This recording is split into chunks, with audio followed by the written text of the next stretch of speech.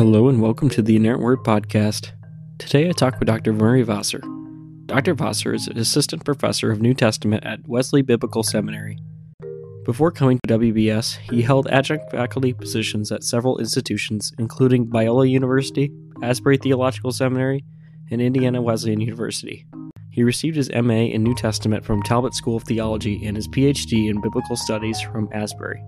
Before attending seminary, Dr. Vasser worked as a mechanical engineer in the space industry. He is an active member of the Society of Biblical Literature and the Evangelical Theological Society. Dr. Vasser currently lives in Madison, Mississippi with his wife and their 3 boys.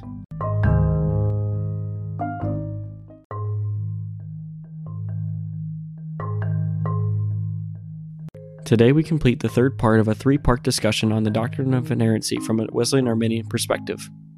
I encourage you to go back and listen to Part 1 with Dr. Bill Urey and Part 2 with Dr. Vic Reisner, if you have not already. Now let's tune into today's conversation with Dr. Vasser. Well, Dr. Vasser, thank you so much for joining me on the Inerrant Word podcast today. Well, thank you so much for having me, Clay. I'm really excited for our conversation today. Well, thank you. Could we start with just maybe a brief testimony? I know a little bit about your background just from you being on a couple different podcasts, but for my audience, would you like to kind of talk about your background and your testimony a little bit? Sure. So I was blessed to grow up in a Christian home with parents who loved the Lord and who taught me about Jesus, who preached the gospel to me from my very earliest days. So I have one of my earliest memories, if not my earliest memory, is when I was 3 years old, going into a little cupboard in our house and saying the sinner's prayer.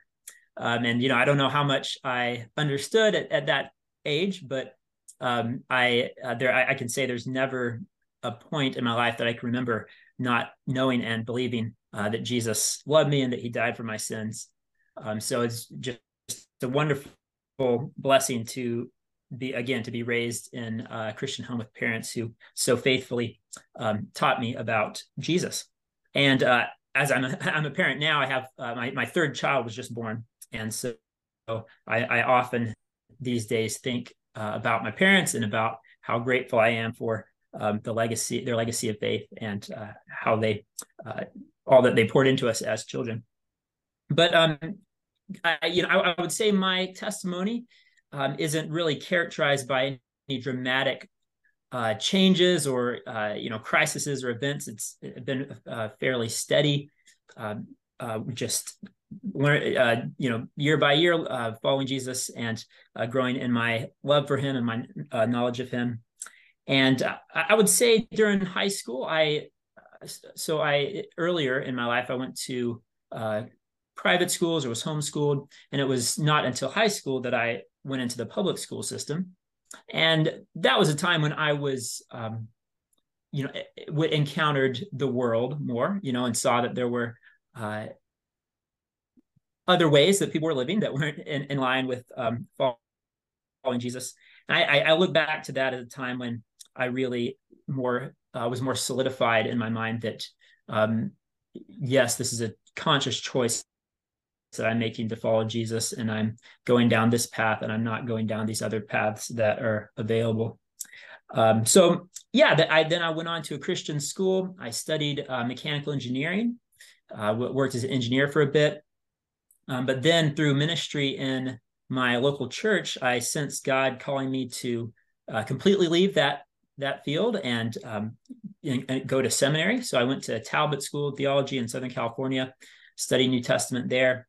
Felt God leading me into theological education. I had the opportunity to teach some classes at Biola, the university there that Talbot is with. And that really confirmed a calling to go into education. So I went from there to Asbury Theological Seminary, where I got my doctorate in biblical studies. And then just a few months ago, this summer, I came on full-time at Wesley Biblical Seminary. And I've really enjoyed my time teaching with Wesley. Well, it's awesome. And congratulations on the birth of your 3rd child. That's wonderful news. Thank you. His name is Judah. Oh, nice. Okay. Very good name.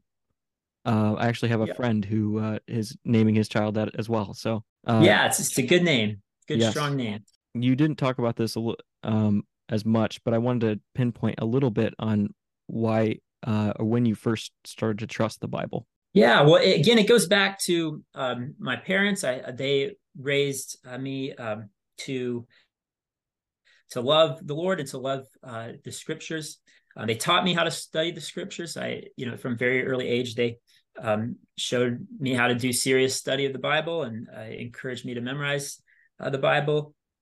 And so, yeah, I definitely would uh, say that from a very early age, I was taught to trust the Bible. Great. And then could you also talk about, I know from previous podcasts I've listened to, you came from a more Baptist evangelical background. Could you talk That's about your right. journey into Wesleyan evangelicalism? And Sure. Yeah. Oh, sorry. also, Go ahead, Clay. you're fine. Also, if you could just kind of break down what Wesleyan evangelicalism is as well. Okay. Yeah. Well, so I grew up in Baptist churches, as you said, very conservative Baptist churches. And, I'm a very ecumenical person, and I would, emphasize the continuity between the Baptist traditions that I was raised in and the Wesleyan tradition that I'm in now. Certainly, a shared love for the Word of God, a love for the Bible. I did, however, growing up, notice a couple of things that I did not perhaps agree with in that tradition. One of those things was Calvinism. So I would encounter, the 5 point Calvinism. That though that wasn't as strong in the churches I grew up in. I went to college at a Baptist college and encountered that some more. And that I just didn't feel lined up with how I understood the scriptures. And another issue that I felt from a very early age was lacking in the traditions that I was raised in was an emphasis on sanctification. And yeah, I talk about it this way. So often in the traditions I was raised in, there would be a focus on just your the gospel message is that you're a sinner and that if you believe in Jesus, you can be forgiven of your sins. And so if the gospel tracts that we would hand out would just have that message about you're a sinner and you can be forgiven if you believe in Jesus. And of course, that's very important. But I felt that there was a lack of emphasis on the full transformation that's available through Jesus, and that it's not just about being forgiven, but it's also about being conformed into the image of Jesus and having not just having forgiveness from sin, but having victory over sin. And so, of course, it's not that those in the tradition that I was raised in denied sanctification, but it just didn't have the same emphasis that it has in the Wesleyan tradition. So as I, progressed in my theological education, I just really found myself at home in the Wesleyan tradition. Both the rejection of Calvinism and also the greater emphasis on sanctification. I really resonated with that. And so, yes, in brief, that's I say that it really felt like coming home when I encountered the Wesleyan tradition. Well, it's great to hear a lot of your testimony, so thank you for that background. Um, Now, in terms of our topic today, we're going to be talking about inerrancy, of course. Um, what has helped you maintain your belief in inerrancy over the years? How have you struggled with that issue? Sure, that's a great question. I feel like a lot of folks who go down a path similar to the path I've gone down do lose their belief in inerrancy. So, as I mentioned, I started out in very conservative, I would say fundamentalist churches, and I'm not using fundamentalist as a pejorative there. They would claim that term. They would, proudly claim that term. And so I've, of course, gone uh, through quite a bit of education in the Bible. And I feel like many people who go down that path where they begin in a fundamentalist church, and then as they get more education in theology, they oftentimes will find that they discard the doctrine of inerrancy. But that has not been my story. As I have gone deeper in my education, I would just say that I've found myself even more convinced that inerrancy is a good expression of the proper view of Scripture, the proper doctrine of Scripture. As far as the things that have led me to that conclusion, I would say two things stand out. First of all, just a growing awareness that this is indeed the traditional view of Scripture that the church has held. You'll often hear people say things along the lines of, inerrancy is an invention of modern fundamentalists. But it's really not the case. Inerrancy is the view that the church has held for hundreds and hundreds of years. It is, I think, correctly described as the traditional view of Scripture. So that's one element. Another element is I have grown in an understanding of the nuance that's involved in the doctrine. So often when people reject inerrancy, what they are attacking is a straw man. It's a sort of rigid, in some cases almost ridiculous doctrine, which is easy to dismiss. But again, as I've looked at this more and studied this more, I've found a number of inerrantists who have been able to articulate a very robust version of the doctrine. And so those things that I'd say the two things that have caused me to not only maintain my belief in inerrancy, but even perhaps even strengthen my belief in inerrancy. Very good. And I know one of the things that people often say, critics in particular, say that inerrancy is like dictation. I wanted to jump to this question. What exactly is dictation? And how does it differ from verbal plenary inspiration, which would be the orthodox rendering of inerrancy? Yeah, well, great question.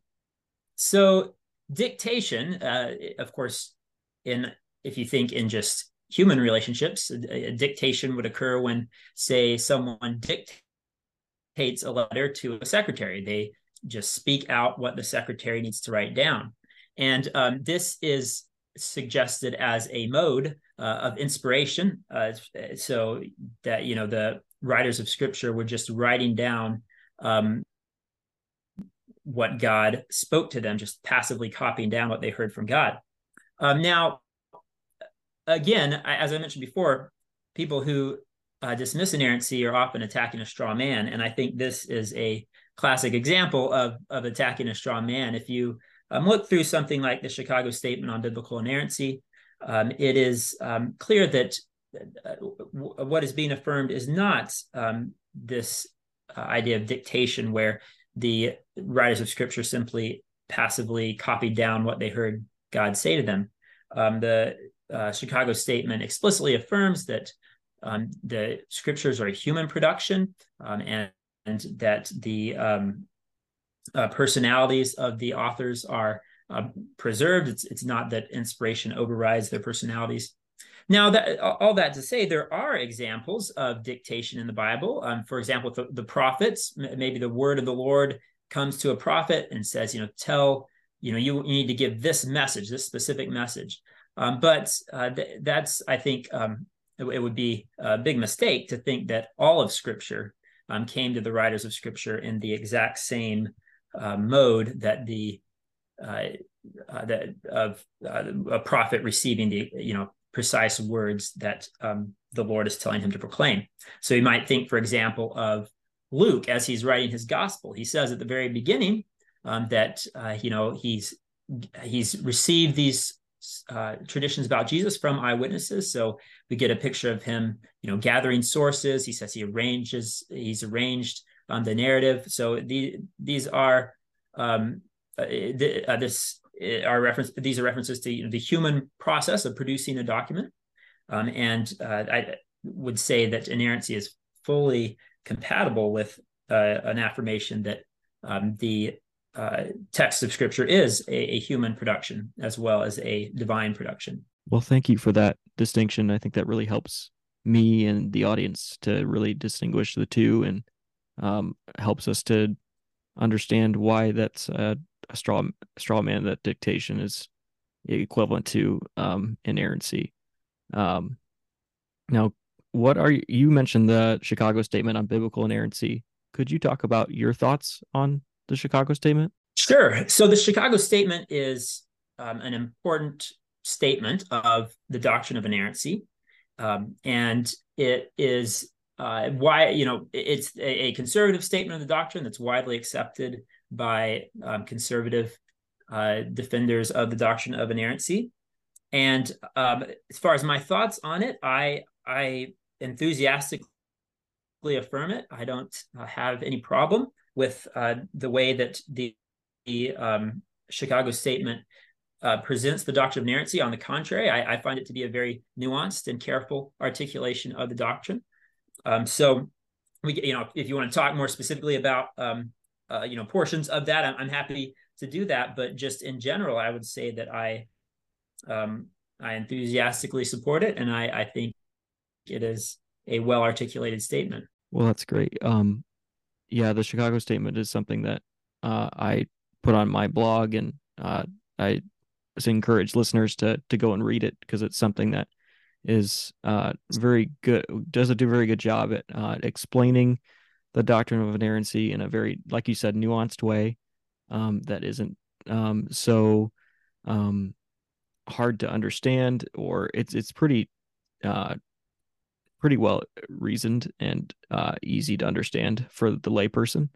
I wouldn't say it was written by scholars, but not written in such a way that's out of the grasp, and uses huge words for lay people to not understand at all.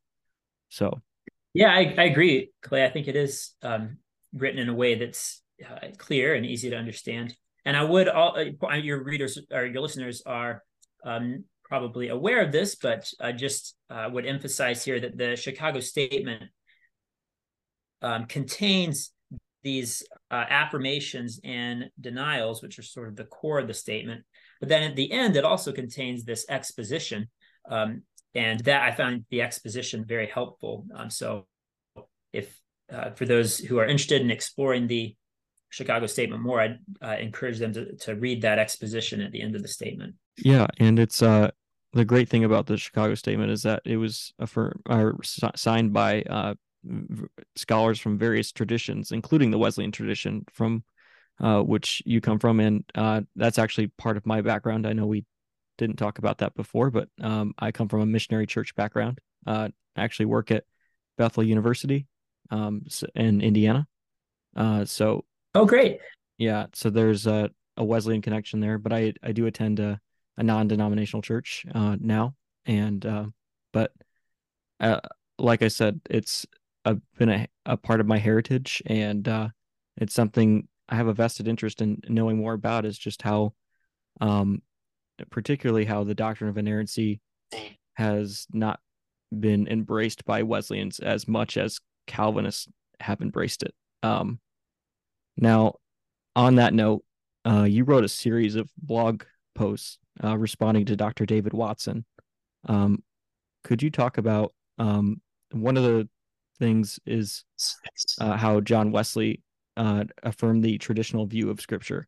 Could you talk about how you prove that he does, in fact, affirm the traditional view of Scripture? Because this is a disputed fact. Yes. Well, great question. You're certainly right that in Wesleyan circles, very often the doctrine of inerrancy is rejected.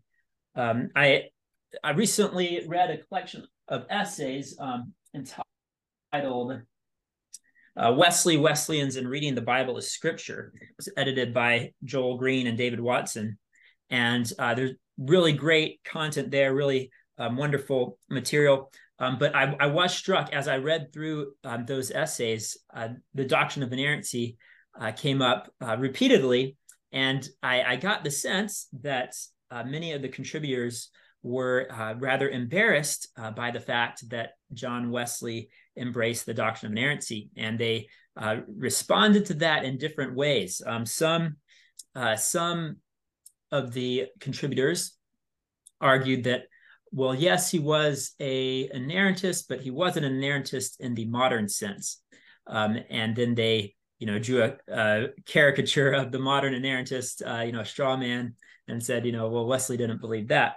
And then others, which I think is the more, frankly, the more intellectually honest, or the more accurate way, though I disagree with their conclusion, but others acknowledge that, yes, indeed, John Wesley was an inerrantist. Yes, indeed, he would agree with modern inerrantists, but they argued we shouldn't follow John Wesley in that. And one of the, so I'll talk first of all about why why we can be confident that John Wesley was an inerrantist. He has a couple of statements that he makes where he is very clear. One in particular, he is responding to a bishop who makes an argument that sounds very similar to, or offers a doctrine of Scripture that sounds very similar to the doctrine of Scripture articulated by many contemporary Wesleyans. This bishop argued that Scripture was infallible as a guide of faith. So, Scripture was intended to, guide us in the way of salvation, and it was infallible as a guide in that for that purpose. But it was, it might contain trifling errors in circumstances of small importance. That's a quote there. Trifling errors in circumstances of small importance. It just didn't contain any considerable error, that is, any major or consequential error. And John Wesley's response to this was, no, will not the allowing that there is any error in Scripture shake the authority of the whole. So he argued, in response to that view of Scripture, that no, we should not affirm that there is any error in Scripture at all. That allowing that there's any error shakes the authority of the whole. He makes a very similar statement elsewhere, where he says, if there be one falsehood in the Bible, there may be 1,000. Neither can it proceed from the God of truth. So I think it's very clear that John Wesley would reject the view of Scripture that's articulated by many contemporary Wesleyans, and that he would certainly embrace the doctrine of inerrancy. I think he would embrace the doctrine as it's articulated in a statement such as the Chicago Statement. So again, I don't think that the one approach that some took in this book of essays on Wesley and the Bible was to deny that Wesley was actually an inerrantist. And again, as I just argued, I don't think that's really a viable option. Another alternative that some other contributors took was to say, okay, yes, Wesley was an inerrantist, but we shouldn't follow Wesley in his view on Scripture. We should depart from his view of inerrancy. And at least one of the arguments given there was that John Wesley arrived at this view of inerrancy because of the influence of Enlightenment rationalism, and that it was because of the views that were present at that time and the skepticism that was present at that time that he adopted this view of Scripture that focused on factual accuracy. And we need to recognize that was a mistake he made, and we shouldn't follow him in that view. In response to that, I would just point out that the things that John Wesley said, those two quotes that I read from him, were very similar things were said by St. Augustine long before the 18th century. So St. Augustine very clearly articulates a doctrine of inerrancy. He says that there can be no error in the Scriptures. He says that if he sees anything that seems to be an error, then he knows that one of three things has happened. Either the translator has not translated the text correctly, or that there's some error in the manuscript, the copyist who's produced the manuscript has made some error, or that he himself has not understood, that he's misinterpreted it. So he gives those three important caveats, but he maintains that the scriptures in their in the original autographs, when correctly interpreted, are without error. And then he also makes the statements very similar to what Wesley made. So again, Wesley's emphasis on inerrancy was tied to the authority of Scripture. He said, look, if we allow that there's any error in Scripture, then the authority of the whole is shaken. We can't say that it's from the God of truth. And that is very similar to what St. Augustine said. He said that, I'll find the exact quote here. He says, "It seems to me that the most disastrous consequences must follow upon our believing that anything false is found in the sacred books." He goes on to say, "The authority of the divine scriptures becomes unsettled, so that everyone may believe what he wishes and reject what he does not wish. If this be at once admitted, that the men by whom these things have been delivered unto us could in their writings state some things which were not true." It's interesting to note that the context in which Augustine said this, he was talking to Jerome, and the issue that he was talking to Jerome about was a passage in Galatians that was embarrassing for the early church. And this is the passage where Paul says that he confronted Peter, that Peter wasn't, that he had compromised the truth of the gospel. And so Paul gets in his face and corrects him. And for the early church, this was embarrassing, that Paul and Peter would be disagreeing, and that there would be this conflict. And so Jerome suggested that perhaps what we have happening here was that Peter didn't actually disagree with Paul, that he had just for the sake of not offending the weak conscience of the Jewish Christians there, had made some changes in his behavior, but he actually was fully in agreement with Paul, and that Paul knew that he was in agreement with him, and that he just went through this act of rebuking him for the purpose of communicating the correct message to the Galatians. Notice that that's a very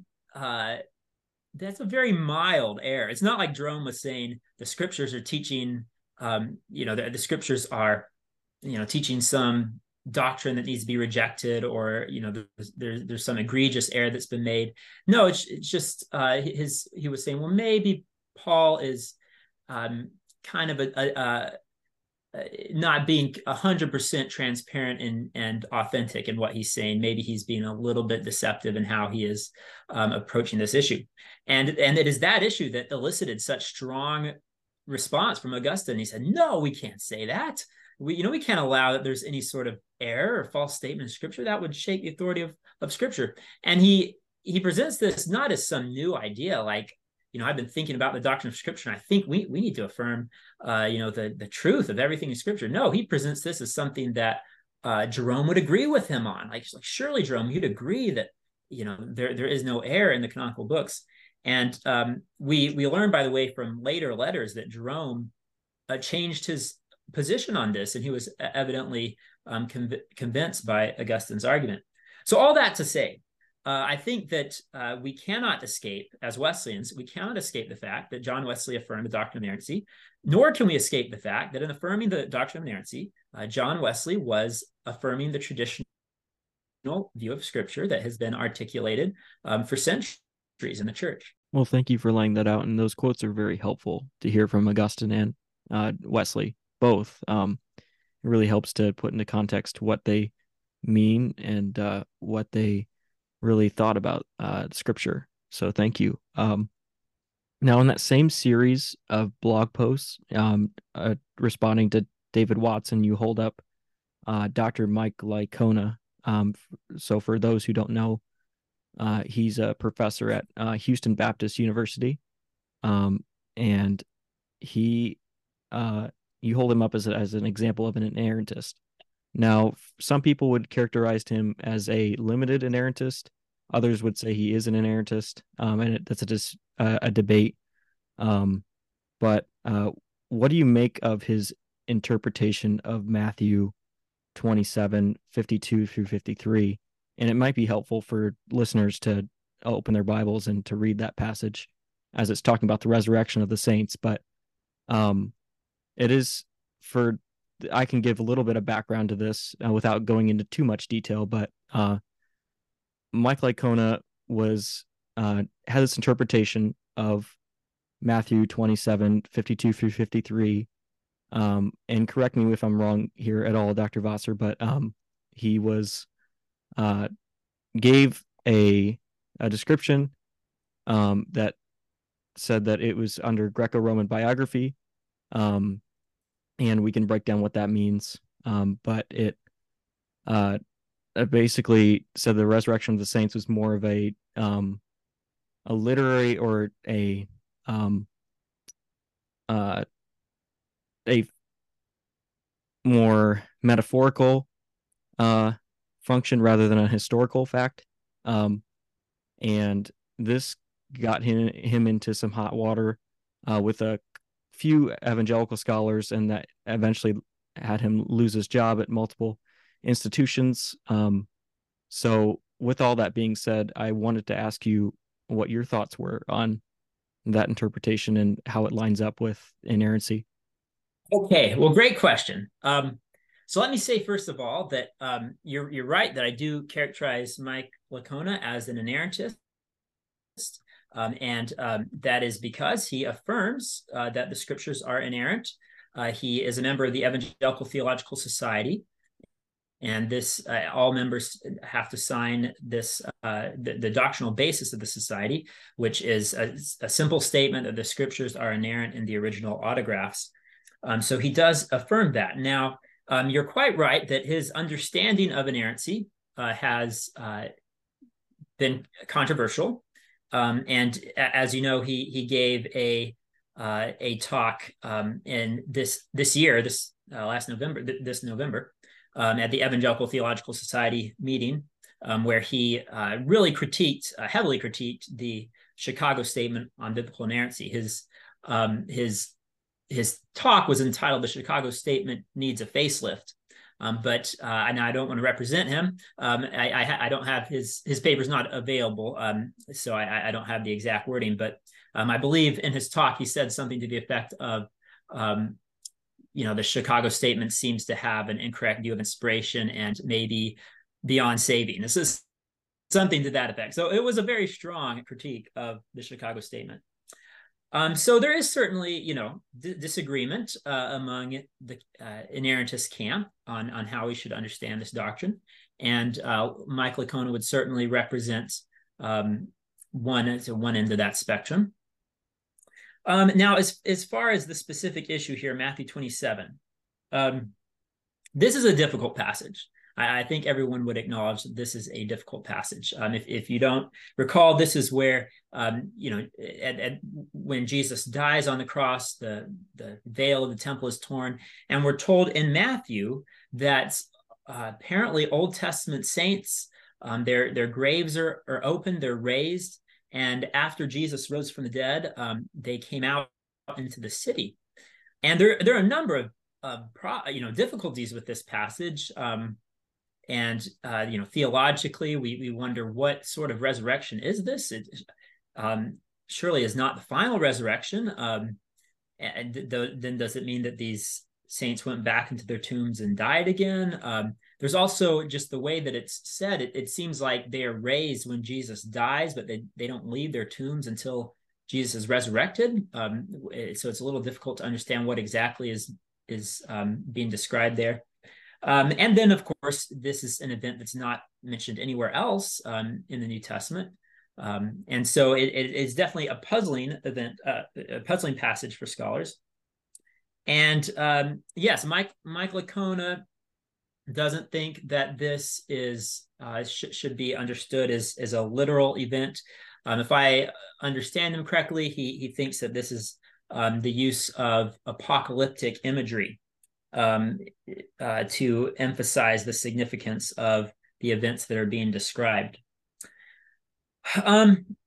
So it is quite right that this has caused a lot of controversy. A lot of people see this as incompatible with the doctrine of inerrancy. I think we need to distinguish two different issues.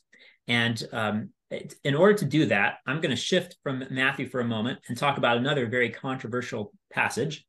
So let's think for a moment about Romans 1, where Paul condemns homosexuality. Okay, obviously today this is a very controversial text, very much at odds with the views of our modern society.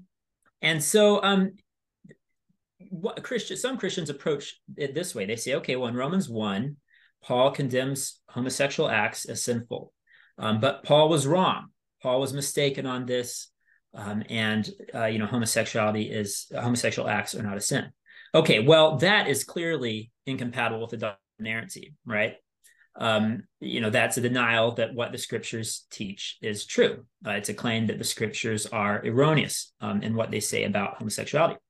But there's another approach that some Christians take, and that is to say, well, in this passage, Paul isn't really talking about homosexuality per se. He's talking about pedestry. He's just talking about sex between men and boys. That's all he's talking about. And so this passage doesn't then mean that homosexuality is wrong. Okay, well, I completely disagree with that view, but I can't refute it simply by citing the doctrine of inerrancy, right? Because the person isn't claiming that the scriptures are teaching something that's untrue. They're just interpreting the scriptures in a particular way, but they're claiming that the scriptures don't actually teach that homosexuality is a sin.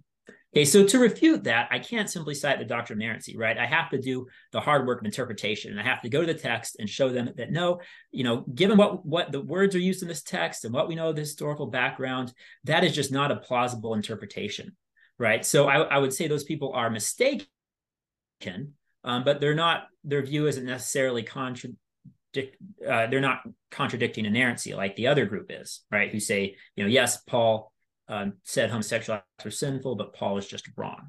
Okay, so I want to keep that distinction in mind. We can, someone can have an interpretation of scripture that is very inaccurate and very wrong, and yet not be denying the doctrine of inerrancy. Returning now to Matthew 27 with that distinction in mind. If someone says Matthew is engaging in deception, Matthew is presenting a event as historical when he knows it's not historical, to deceive his readers into thinking this marvelous thing happened, then obviously that is contradictory to, I would say, obviously contradictory to the doctrine of inerrancy. If I understand Mike Licona correctly, he's not arguing that. He's arguing that Matthew is not presenting this as historical, that Matthew is drawing on apocalyptic imagery and his readers would recognize that this is what he was doing, so that they would recognize this as not historical. If that is indeed what, and if I'm understanding Michael Licona correctly, and if that's what he's saying, then I suppose what I would say is I don't think that his view is if that is, and again, if that's indeed his view, that the author is not intending to present this as a historical event, but that the author is using language that his audience would recognize as being, symbolic, then I would say he's not violating inerrancy. His view is compatible with inerrancy. However, I would say I'm still very skeptical that is a correct interpretation of the passage. It's awfully hard to read that passage and not think that it's being presented as a historical event. I would question his interpretation, but if I understand his interpretation correctly, I think it's and of course he thinks this as well. Again, as I have said, he does affirm inerrancy, so he maintains that his view of this passage is compatible with inerrancy. And if I've understood him correctly, then I would agree with that, even though I would be skeptical of his interpretation. Okay, that's helpful. I would say, as a response as a layperson with no theological training, and given that I'm not a biblical scholar in any sense of the word.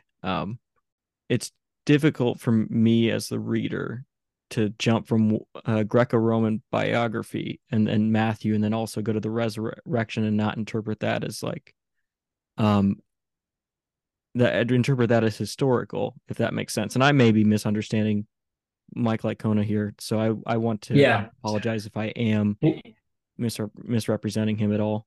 No, I mean, I certainly Greco-Roman biography is a genre that deals in history and real events, and Mike Licona would acknowledge that.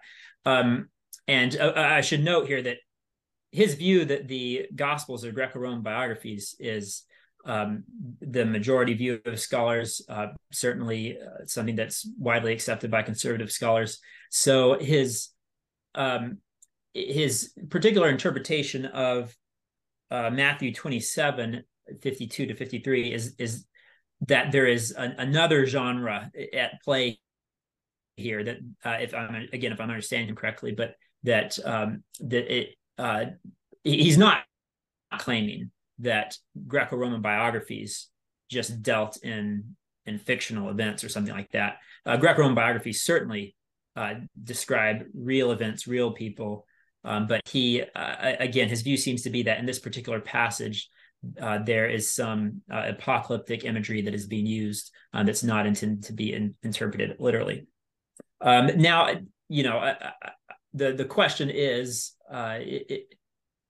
that really what's going on here? Would a first century reader who was familiar with the genres of the day and the language that was used in the day, would they really interpret this as not a claim of a historical event? I'm skeptical on that point. Okay, thank you. We could talk about this for quite a while, but I appreciate you at least breaking it down and getting the conversation started. I think people should look into this themselves if they want to read the resurrection of Christ. I think it's called. I might not be the title. Yes, it's the resurrection of Jesus, a new historiographical approach. Yes, That's right. a big book by Michael Licona where he makes a case for the resurrection, and this discussion of Matthew 27 is just a very small part of that. Yes, yeah. I would encourage listeners to delve into that book if they feel confident. I want to jump to you mentioned earlier about his talk that he gave about the Chicago Statement needing a facelift. In your response to him, you say that the inerrancy cannot extend beyond the original autographs. Now, for lay people that may not understand what that means, could you break down why that is the case and what the original autographs are? Yeah, so the original autographs just mean the original documents of the New Testament. So take, for example, Romans. Paul writes a letter and he sends it to the church in Rome. That letter, the actual physical letter that Paul sent to the church in Rome, that is the autograph. And we do not have that, right? That has not survived. All we have are copies. And so scribes, as they copied the New Testament, they frequently made errors and sometimes even changed the text intentionally. And so we need, we acknowledge that there's the possibility of errors in our manuscripts. This is why the Chicago Statement is very clear that the claims of inerrancy are, strictly speaking, limited to the autographs. And one thing that I point out in my interaction with Mike Licona is that, again, this is not something new. This is not something that modern fundamentalists have come up with. If you recall the passage that I cited from Augustine, that was one of the caveats that he put on the doctrine of inerrancy, that this is about the original autographs, because he acknowledges it's possible that the scribe has made a mistake, right? So that's one of the three caveats that he gave. If he encounters something in scripture that seems to be erroneous, he knows that either the translator got it wrong, the scribe who copied the manuscript got it wrong, or he got it wrong in his interpretation, right? So now, Mike, and again, all I have is the memory of his talk that he gave. I don't have the paper in front of me. It's from a forthcoming book, and his publisher is not allowing him to distribute that right now. But he wants to have a a more open view of inerrancy, a looser view of inerrancy. And one of the advantages of that, he believes, is that then we, as it is now in the Chicago statement, all we can say are that the autographs are inerrant. But he wants to say on his view of inerrancy, he can tell you that the Bible that you hold in your hand is inerrant. In my interaction with him, and I think I maybe got him to nuance his view a little bit, but I pointed out how, just as an example, there's a passage in 1 Corinthians 7 where there's a debate on how to translate it, and the two translations are polar opposite in meaning. So it's instructions to slaves, and the question is Paul telling the slaves, if you have the opportunity to be free, you shouldn't use it. You should remain a slave. That's one translation. Another translation is that if you have the opportunity to be free, you should use it and you should take advantage of that opportunity. This translation has been disputed, and so some translations say one thing, some translations say the other. And I just pointed out to Dr. Licona that obviously we can't say that both are inerrant because they're teaching opposite things, and he agreed with that. So he added, you'd have to add the caveat that the translation was correct. And by the way, let me just point out for readers who might be distressed by the talking of slavery is another very sensitive, difficult issue. I just want to point out that scholars are now largely agreed that the correct translation is, if you are able to be free, you should take that advantage. You should use that freedom, and that the other translation, if you're available to be free, you should not be free and remain a slave. That is an incorrect translation. There was some helpful work that was done on the meaning of this construction, this particular Greek construction, looking at the extant literature. Won't go into all that. Beside the point. Just wanted to, since we mentioned that, just wanted to say that scholars do think they know the right translation now. But so anyway, he did add the caveat that, the translation has to be correct. And I would say you can't escape that similar caveat with the texts that you're using, the manuscript that you have. So I pointed out there's in 1 Corinthians 14, there's a passage where Paul says that women aren't supposed to speak in church.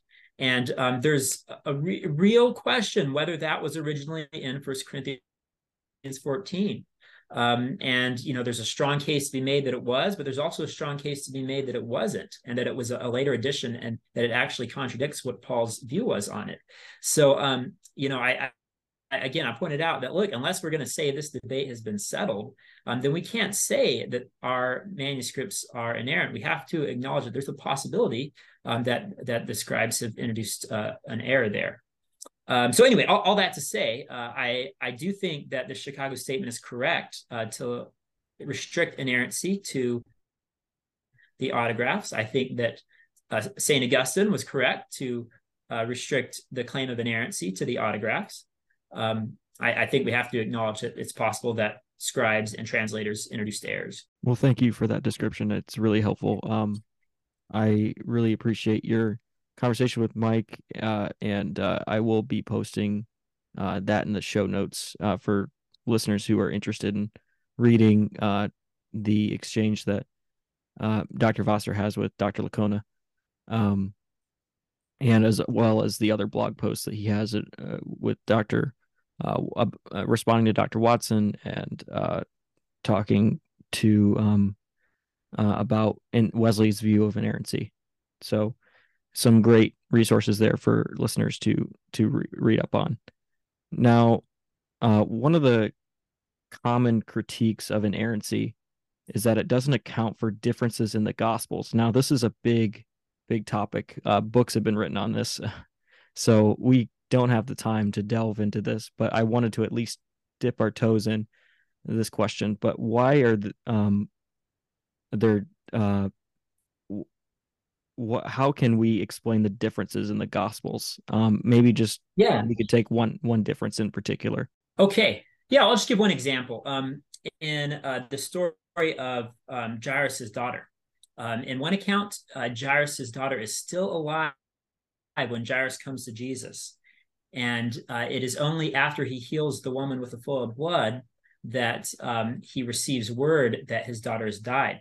In another account, Jairus's daughter is dead, before when he comes to meet Jesus, he asks Jesus, he tells Jesus when he first encounters him before the healing of the one with the flow of blood, that his daughter's dead. Now, I give that as an example because that's, I think, a clear example where we have a difference in the gospel that can't be harmonized. Some of the differences in the gospels, you can just say, well, maybe it's two different events, or maybe Jesus said one thing on one occasion, said one thing on another occasion. But here we have, I think, clearly the same event described in different ways. And so the question is then, is this an error?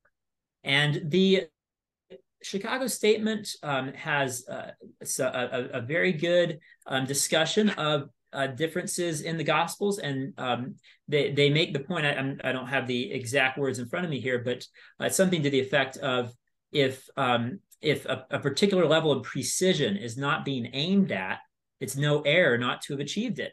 And so if the Gospels are not, so take, for example, quotation. If the Gospels are not intending to quote Jesus verbatim in a particular instance, it's no error that they don't quote him verbatim, right?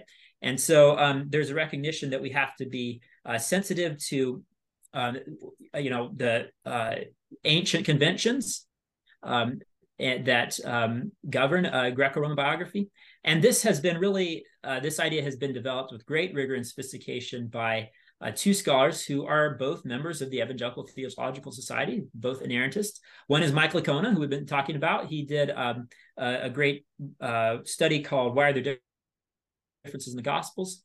And I know we're running short on time here, but basically he looks at the biographies of Plutarch, and Plutarch wrote biographies of famous men. Many of these men lived at the same time and participated in the same events. So he said, okay, well, let's look at how Plutarch, the same author, describes the same event in different biographies. And what he finds is that you see the same sort of differences within one author, within Plutarch, that you find when you compare the Gospels. And he argues that many of the differences that we see in the Gospels can be explained as the use of accepted conventions, literary conventions that were used in the writing of biography in ancient history. Things like compressing a narrative, rearranging events in the narrative, putting focus on one particular character in the narrative. And we could obviously go into this in a lot more detail, but he argues that what we see here in these differences, the differences in the Gospels, are just all they mean is that the authors of the Gospels are following the literary conventions of their day. So I mentioned two scholars. One is Michael Licona, another is Craig Keener, who actually recently served as the president of the Evangelical Theological Society. So certainly an inerrantist, and he has done he's really done a lot of work in that same area as well. He points out that the differences, or the things that Mike Licona finds in Plutarch are found in more widely in the Greco-Roman literature. So he has a book, Christobiography, that deals with that issue. I was just about to say that the title of the book, so thank you. And if I'm not mistaken, you did your doctoral work under Dr. Keener as well, correct? So Dr. Ben Witherington was my dissertation supervisor, but I had a lot of classes with Dr. Keener, and he was also on my dissertation committee. So I've known him quite well. He's a wonderful scholar, a wonderful Christian man. Really had a great influence on me. Awesome. Thank you. I know we're getting near the end of our time, Clay, but I know you'd had a question on Genesis. I know that's a real controversial issue that interests a lot of people. So I didn't know if you wanted to maybe jump ahead to that one, or if we still have time to tackle it. Yeah, let's do that right now. I'm just covering all the controversial passages with you, so thank you for bearing with me. I know your focus is in New Testament, but I recently heard you on a panel with Dr. Ayers, Dr. Andy Miller III, and Dr. Blakemore on the More to the Story podcast, and I'll link to that podcast in the show notes, where you discuss inerrancy. And one of the things you bring up is that J.I. Packer, in a which you also cite in a blog post in your response to David Watson, that he said the genre of Genesis 1 is prose poem. However, he was also on the Chicago Statement on Hermeneutics, which says that Genesis 1 through 11 is historical, and Packer was there at the summit. And I'm not entirely sure if he signed it. I believe he did, but I'd have to go back and check that. What can we make of Packer's statement in light of that?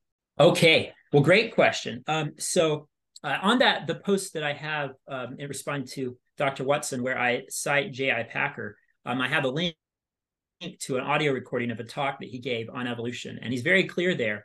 He not only does he describe Genesis 1 as a prose poem, but he says that he doesn't think there's anything in the early chapters of Genesis that contradict the evolutionary hypothesis. Now, notice that's not just the evolutionary hypothesis doesn't involve just the great age of the earth, that the earth is millions of years old, but that the idea of common descent, that humans descended from lower life forms.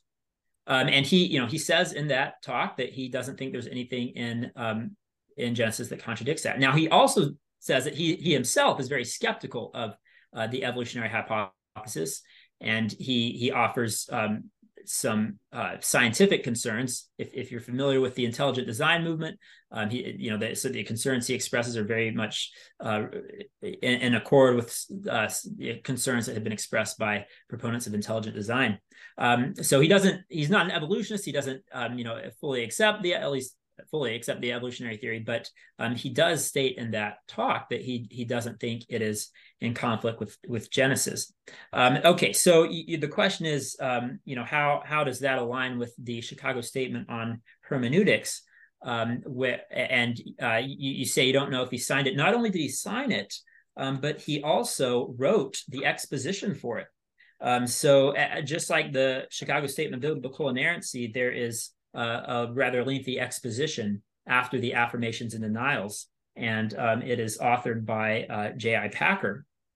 And so I would point out, you mentioned here that the Chicago Statement on Biblical Hermeneutics, which, if your readers aren't aware of this is a statement different from the Chicago Statement of Biblical Inerrancy. It's something like a supplemental statement that was made at a later date.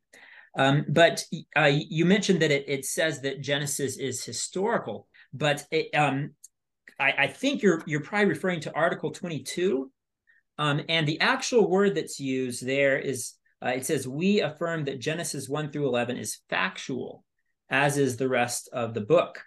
Okay, now to say that Genesis is factual means that the assertions that Genesis makes are true.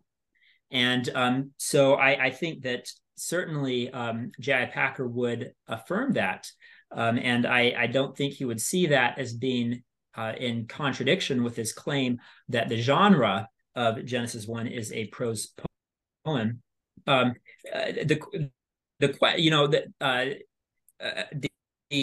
assertion that Genesis is factual, again, means that claims that are made in Genesis are true, right? They're not false. But we have to ask, what is Genesis actually claiming? And in order to answer that question, you have to think about genre. And you have to ask, is Genesis intended to be read in a strictly literal fashion? And that's a question, by the way, that to answer that question, I don't think you should start with science and try to force science on the text. I think you should start with the text and look at the text and attempt to determine from the text what the best interpretation is. So yes, all that to say, I don't think that J.R. Packer clearly didn't have a problem with claiming that Genesis is factual. And I think it's interesting that they use the word factual. They didn't use the word historical, because I don't think they're intending there to make a genre claim that Genesis 1 through 11 is of the same genre as the rest of Genesis, but that it is factual like the rest of Genesis, and that everything that it teaches is true. Everything that it asserts is true. So I would consider that to be essential to inerrancy, the view that everything the Bible teaches is true. But again, we have to wrestle with that difficult question of what is the Bible actually teaching. And an important component of answering that question is thinking about genre. And I just a last note on this in the exposition of this statement, um, under um, under a heading called well, I back up a bit. Under a heading, and again, this was written by J.I. Packer, but under the heading, the Holy Spirit, or sorry, the heading, formal rules of biblical interpretation, he talks about genre and the importance of genre. And then later, under the heading, the biblical statements and natural science, he talks about how Scripture often describes natural processes figuratively and poetically, not analytically and prosaically as modern science seeks to do. So, there's an acknowledgement there that we need to be careful when we're attempting to determine what exactly the Scriptures are claiming and asserting about the natural world, the natural sciences. Well, thank you for that distinction. I actually didn't know that it didn't say historical, that it used factual instead, which is helpful to know. And I would encourage listeners to go and read that exposition, and I'll link to that in the show notes as well. Dr. Vasser, it's been a pleasure to talk with you. We've covered such a wide variety of things today, and you have been patient through it all. So I thank you, sir, for just being able to answer my questions and being thoughtful and kind in your responses. Well, thank you, Clay. It's really been a pleasure. And I mean, wow, there's so much we could talk about. I feel like we could keep going for another hour, but I really appreciate you having me on your podcast.